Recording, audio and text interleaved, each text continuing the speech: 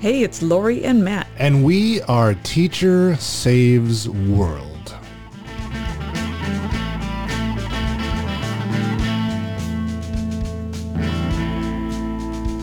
Why can't you be more like my stapler? Keeping my papers together. Why aren't you doing your part? So you know how on certain applications, apps, YouTube, email, whatever, there's like a dark version, Yeah. which I don't like. The kids really seem to like the dark version of everything, like the black background. Yeah. I don't particularly. Supposed to help your eyes, though. Oh, really? Mm-hmm. Well, And grayscale. then I think season 3 of Teacher Saves World will help your eyes, or maybe it'll help your ears. This is like the dark version, Or your that's heart. that's where I'm going. This is the dark version of Teacher Saves World. So maybe it's good for your ears. So anyway, we're getting some things off our chest here in season 3. We are, we're complaining. We are, we're giving you all the reasons why that if we were to walk away from our classrooms pre-retirement, if we were to walk away early, these would be the reasons why. These would be holding the door open. Yeah. These would be nudging us out. These are all the things that we're a little upset about, or that just don't sit well with us, that have made our job increasingly difficult, have made our health increasingly more challenging to sustain. Like we've had put a lot of markers in place personally to off-put the stress that comes from Yeah. work. Yeah. You know, so we take responsibility for that. Yeah. But it'd be nice if, they weren't there. Yeah. And, I think this is happening maybe in a lot of sectors of the world, but we just happen to be in the teacher education sector. And so that's what we're talking about. And so season 3 is the opposite of season 2. Season 2, we were talking about all the great things about education, and we're not That are still there. still there. Thank We're not, God. yeah. And all the great parts of being a teacher and why we are drawn to this profession. But we are not Pollyanna about it. We are not all pie in the sky. There's nothing wrong. There are things wrong. And so season 3 that's what we're talking about. What we think is wrong and what we think is making a bunch of people leave the profession. What has been so taxing on us as professionals. And we're not even talking about COVID. No. That's not even one of the reasons. We're not talking about, one of our main topics is not going to be the fact that we had to teach in a mask all semester long, which was way more challenging than I had ever thought it would be. Awful. It was really hard to be in a mask all day long. And I started wearing glasses. So that really, the whole fog issue That's a nice combo. was really sucked. And so anyway, so that we're not even talking about that. We're not getting to that. We're talking about stuff that is sort of been In the mix. baked into the lasagna of education. And that's what we're talking about. There's some ingredients that we're not too fond of. And so that's what we're talking about. So last week we talked about that shift in responsibility from the child onto the educator, from the child onto the adult, from the family onto the school, and how that has really increased the pressure that teachers feel, has changed how we teach, and is not doing a service to the young people. And this week is sort of an extension of that. This week we're going to talk about accommodations and how it seems to be, to me, the default response to a struggling student is to think of accommodations. How can we make it easier? Yeah. And now we know that we are treading into delicate water here, Sure. right? We are not suggesting, we don't want to go into this territory. We're not suggesting that we revert back to some archaic system of cracking of knuckles Yeah. and stand in the corner in dunce caps. The Pink Floyd, brick in Yeah. the wall video. Yeah. No, we no. don't need just Yeah. like the robotic. Yeah, no. We're that's not where we're going with all of this. Well, the truth is we accommodate every day, right? Because we Yes. have all these bodies in our room. So Yeah. we live in this, but there's accommodation. I love, Accommodation Nation, I think Yeah. is what you titled this one, which is perfect. We're seeing accommodations now that are pretty wild. Like I think 10 years ago, if you would have brought some of these up, a teacher would have chuckled. Like that's really brought up and that's being written in a file somewhere. Yeah. And there's so many of them. Well, and now, yeah. I mean, there's the accommodations that we're all just sort of agreeing to do to help a child or whatever, and then there's those that are like we're legally responsible because it's in a legal document. Sure. And if you don't, you can be in trouble. So, if I can paint a picture, maybe where I'm going with this or where we're going with this. So we will often find ourselves in meetings about a particular student, a particular child. And in this meeting will be the child's teachers, maybe a counselor,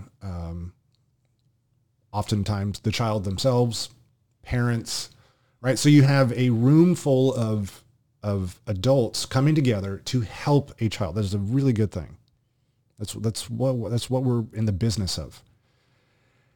And a problem will come up.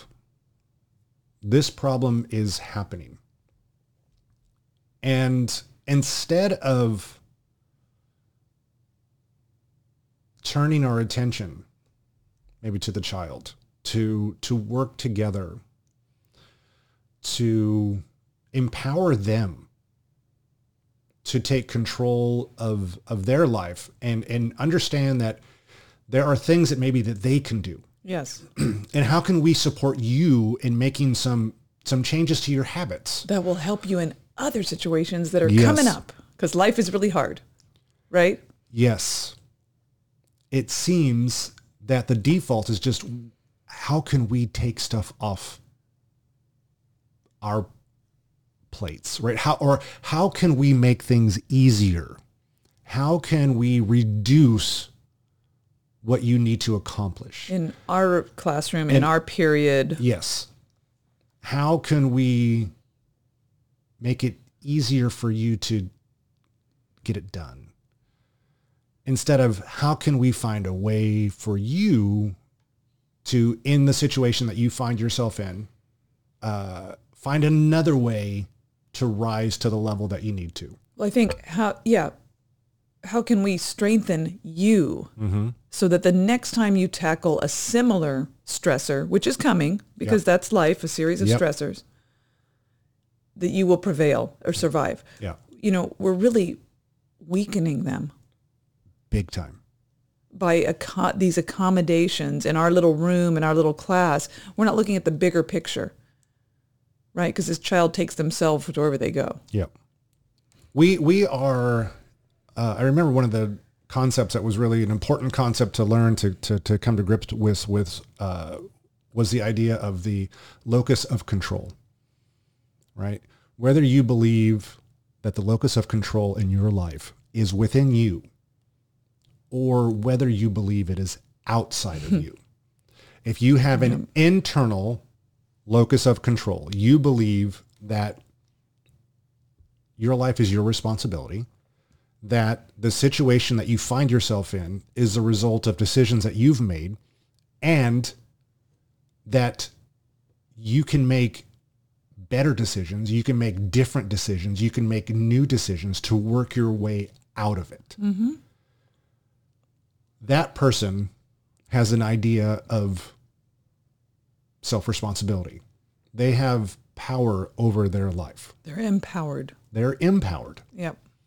The external locus of control person believes that their life is the result of external forces. It's everybody else's fault. Well, it's that teacher doesn't like me Yes. mantra. It's my parents suck. That dean doesn't like me. That cop doesn't like me. Mm-hmm. You know, when in actuality, we're way too busy to actively not like somebody. Yeah. Like it's not, we don't go out of our way to not like you, Mm-hmm. you know.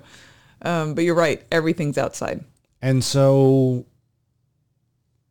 I think this default setting that we've worked ourselves into of like, it's up to, like we come around this table and when the focus is on what can all of us do, we're reinforcing in that child this idea that it's an external locus of control. Hey, kid, I know you're struggling right now. Mm-hmm. We're all going to make it. We're all going to make changes and make it better. I think the message to that kid is then like, oh, well, it's up to everybody around me to make I'm changes. going to kick my feet up and put my hands behind my head. And just watch the show. My life is really just determined by the adults in my life, not by anything that I do, not by any decisions that I make, not by any changes in behavior. Or even a partnership. Right? Yeah. Like we'd be much more, I would say, willing. We do make the accommodations. You know, many times we just have to, even if we think they're silly. And I want to talk about some specific ones today too. But we need to work, you know, even the working together is not, meeting in the middle is not happening. It's just, we're going to change. The teachers will all change. The school will all change. And you do not have to change.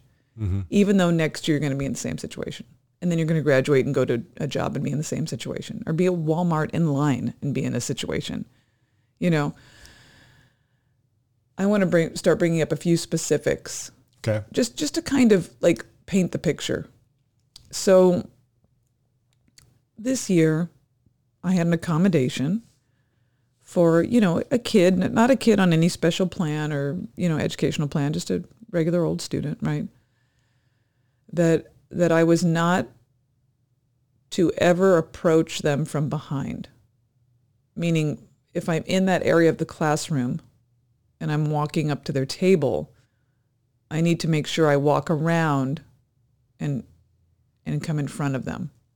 I cannot start talking to them from behind their back. And I really was like, whoa. You know, so my first instinct is, of course, like, wow, I wonder why, you know, it was just a child of, you know, abuse or trauma or that kind of thing. And then I immediately thought, I'm going to forget this at one point, right, this year. Maybe a couple points. I've got almost 40 kids in the class, right? This is a big class. And then my last little rebellious thought is, this is ridiculous, because there's going to be, this child will be at a restaurant with a waiter coming up behind them, and maybe even like, you know, or Disneyland, or in line at Target, or a gas station. You know, there's always going to be people that come up behind. So instead of whenever this came up, right? And I don't know the situation where it came up, where this was expressed to maybe a counselor or a psychologist or something like that. It seems like the thought then was to, okay, and we want to listen. I mean, you know, this is where we talk about, we're treading into, you know, touchy subjects here. We're not saying we don't listen to the kid and say, hey, that's ridiculous, get over it. No, we love these kids. No, but the thought was then I'm going to then go out and communicate to all of the adults that you need to change your behavior. Not necessarily, okay, as I'm sitting here with the kid, all right, I hear you. But, you know, unless you stand for the rest of your life with your back to a wall, you are going to be approached from behind occasionally in the world. And so let's find ways that we can work on this, right? That we can start to, you know, make this better? Yeah. It's funny because my first thought was seating chart.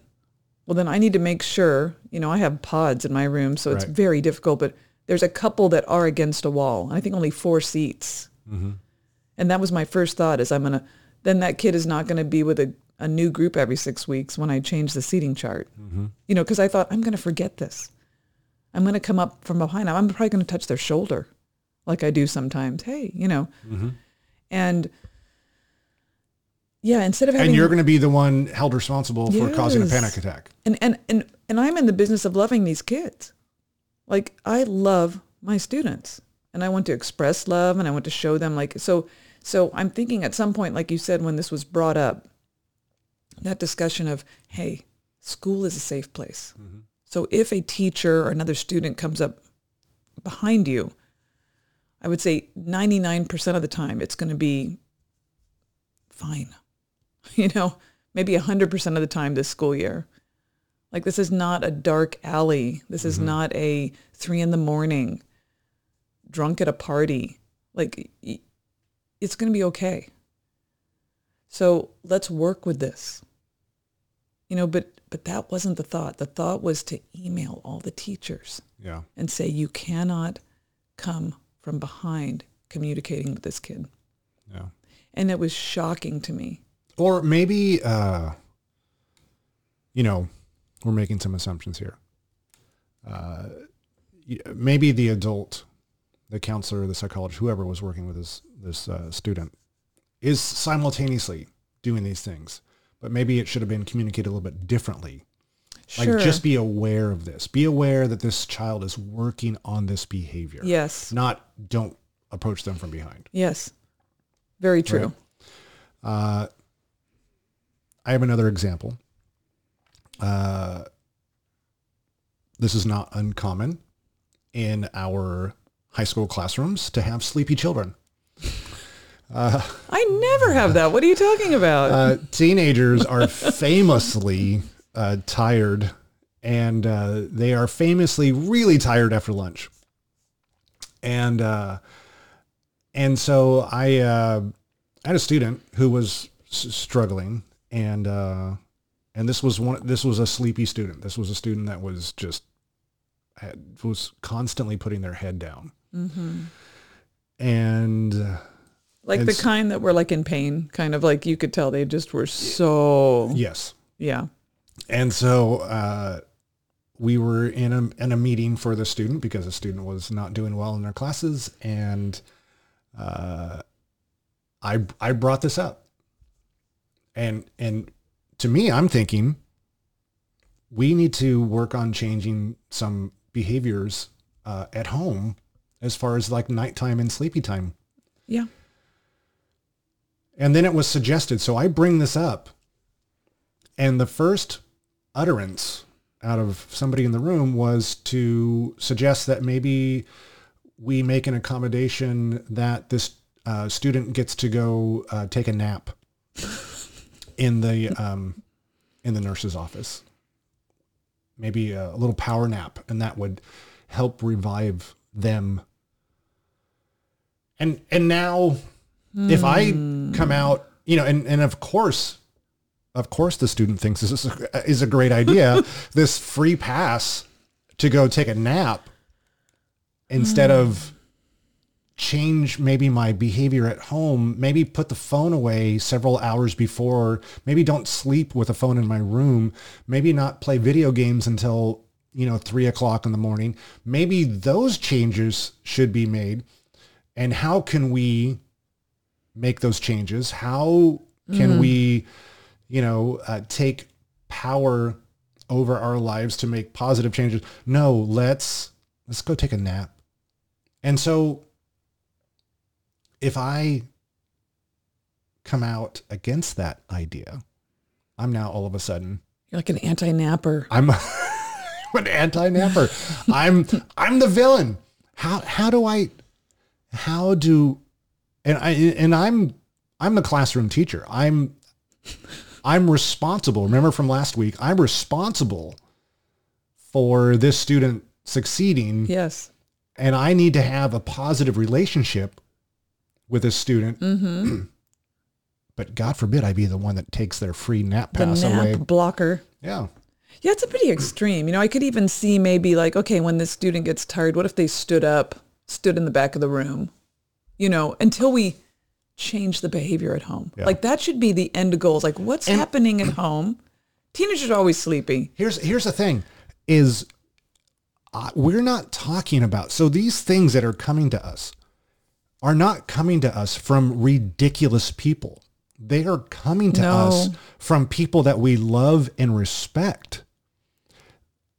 This has become who we are anymore. Mm-hmm. This is our default setting. Our default setting has changed over the last few decades. Our default setting is to make accommodations, not to work with the child and family to make changes on their end to improve their performance at school. It's our job to make changes to get them through. Yeah.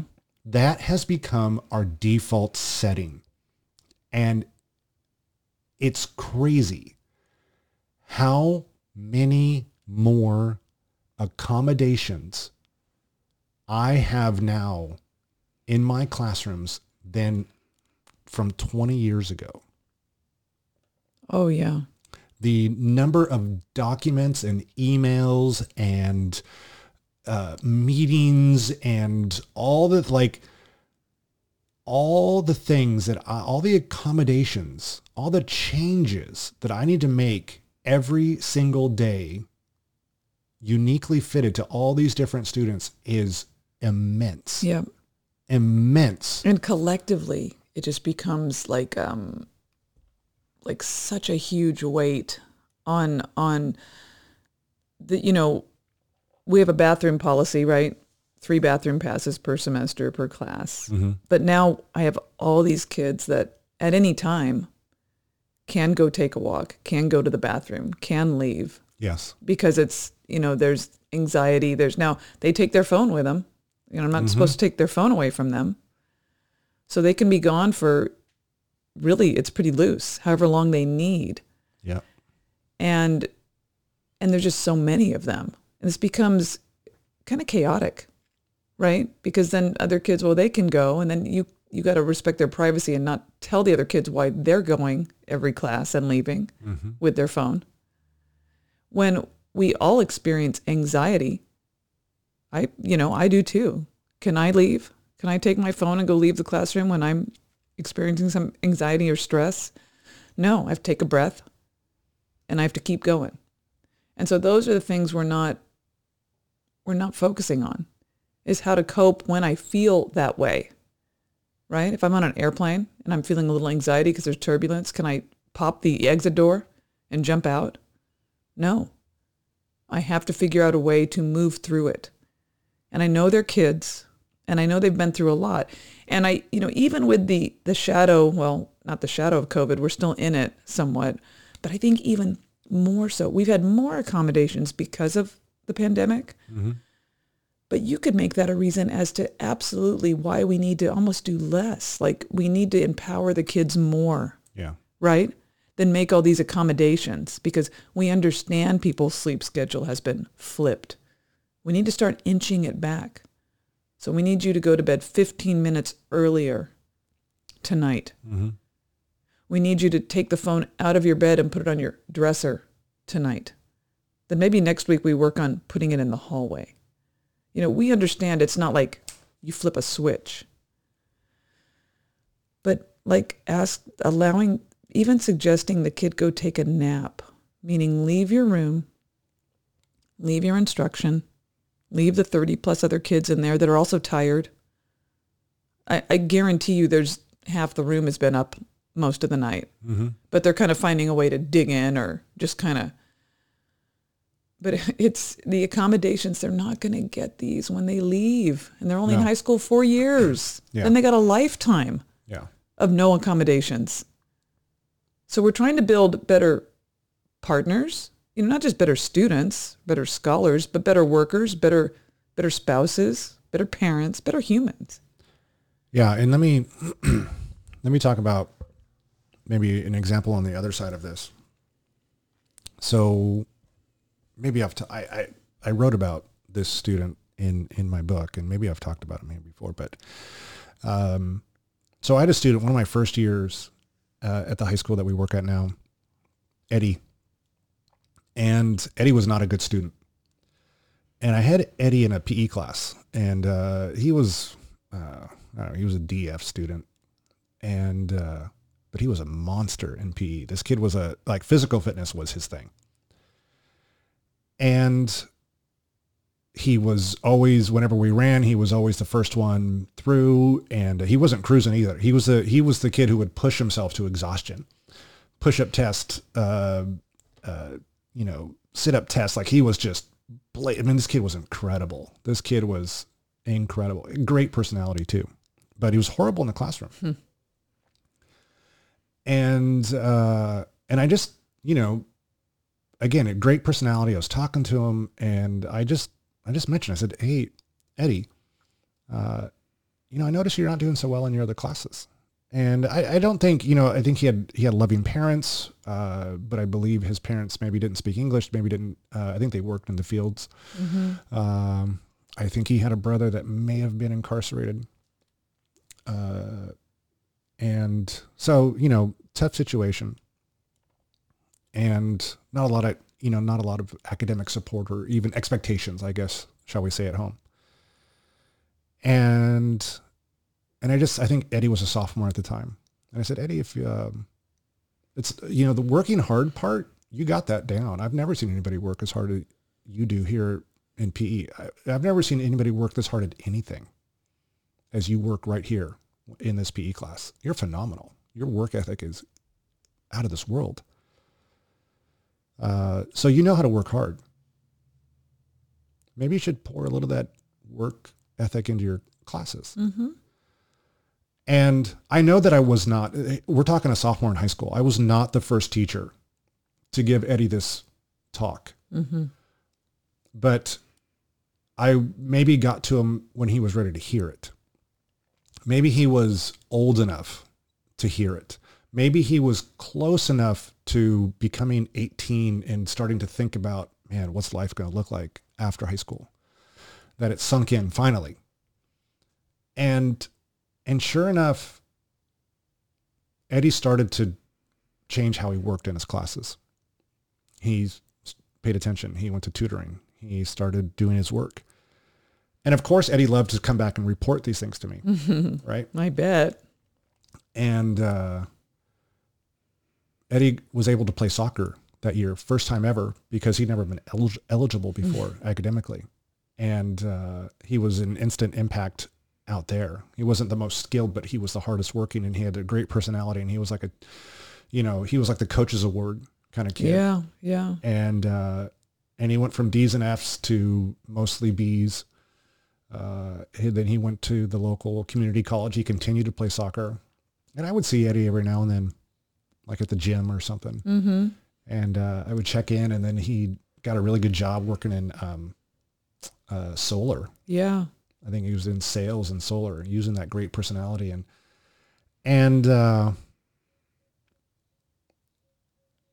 those stories, those are the ones that fill you up as an educator.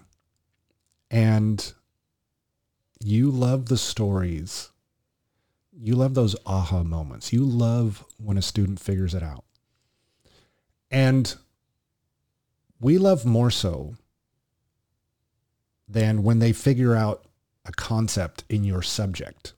Those are cool, right? Mm-hmm. They finally get how to, solve this equation or how to compose this essay.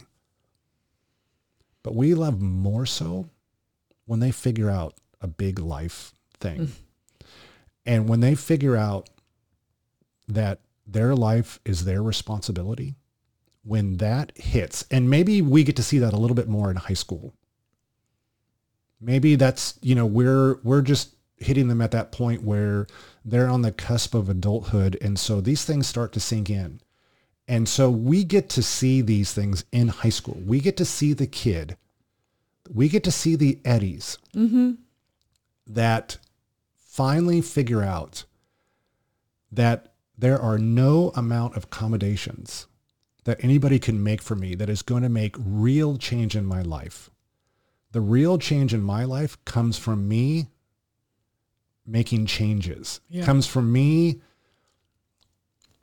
making the choice to turn my phone off and crack open the textbook. Not mom telling me to do it, not teacher telling, but me. Yep. I decided to do it. And once I made a decision to do it, then it stuck. We see the kids who changed their health. How many kids have we seen go from pretty large kids to pretty fit kids? Yeah.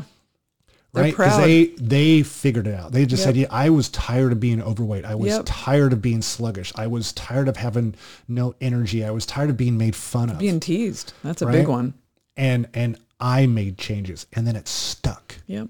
And we see it in the classroom all the time. We see the kid who just struggles, and then within themselves, they, at some moment, it's either somebody comes and says something, or maybe it's a peer, or maybe they just have that soul searching moment where they're fed up and they come to the realization that their life is their responsibility, and they change. Yeah. And it sticks. And man, those, if you're lucky enough to be around when that happens, and you're lucky enough to maybe have a conversation with the kid after they figured that out. It's a pretty special moment as an educator. Yeah, it fills you up for a long time. There's 2 words above my door, my classroom door, as they exit, it says show up. And they're just in big block letters. And it's kind of literally, we want them to show up, right, attendance-wise, but it's about just showing up for their lives. And I always tell a story about, I've never really been the smartest one. I've never been the most talented one in my life. Naturally gifted at lots of things, not really. But what I've done in every job, every club, every organization was I've shown up. If I say I'm going to be there, I'm there. And, I'm not asking for accommodations for not being there or not doing the work because I'm tired or I'm stressed. I might be tired and stressed, but if I make a commitment, I show up. Mm-hmm. And I think that's the most powerful thing we can teach these kids. And that's what Eddie did. He showed up in PE, but he wasn't showing up in his other classrooms. Right. When he flipped that switch and realized I control this, that's when his life started to get better. And he realized working hard makes my life better, not worse. Yeah.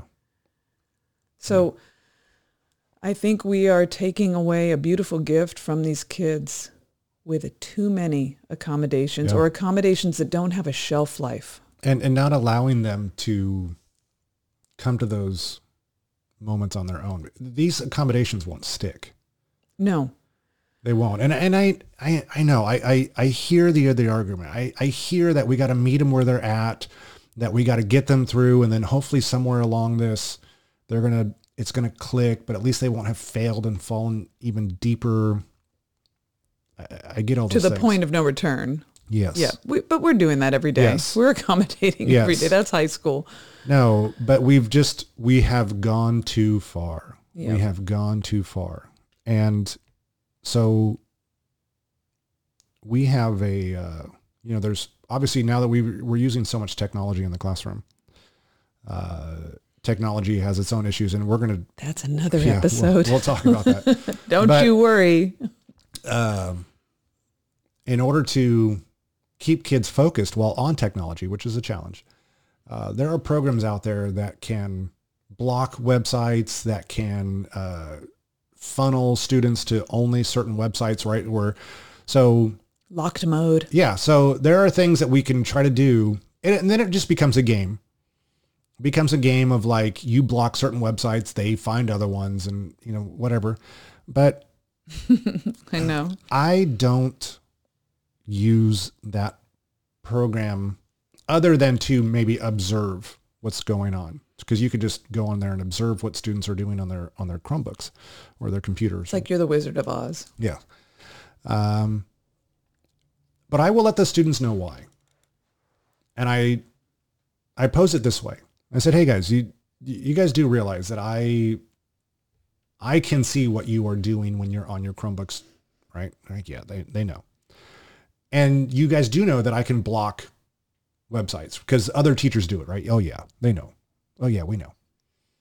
And I can funnel you to maybe just one website. I can make it so that you can only log into one web. Yeah, so-and-so does that. Mm-hmm.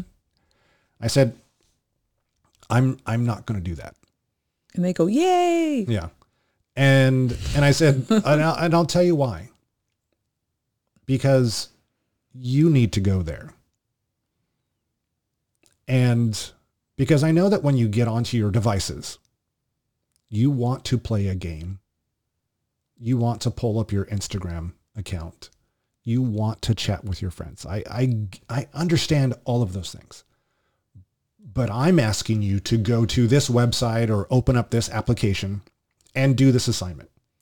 So in order to do that, it's going to take some self-control. Mm-hmm.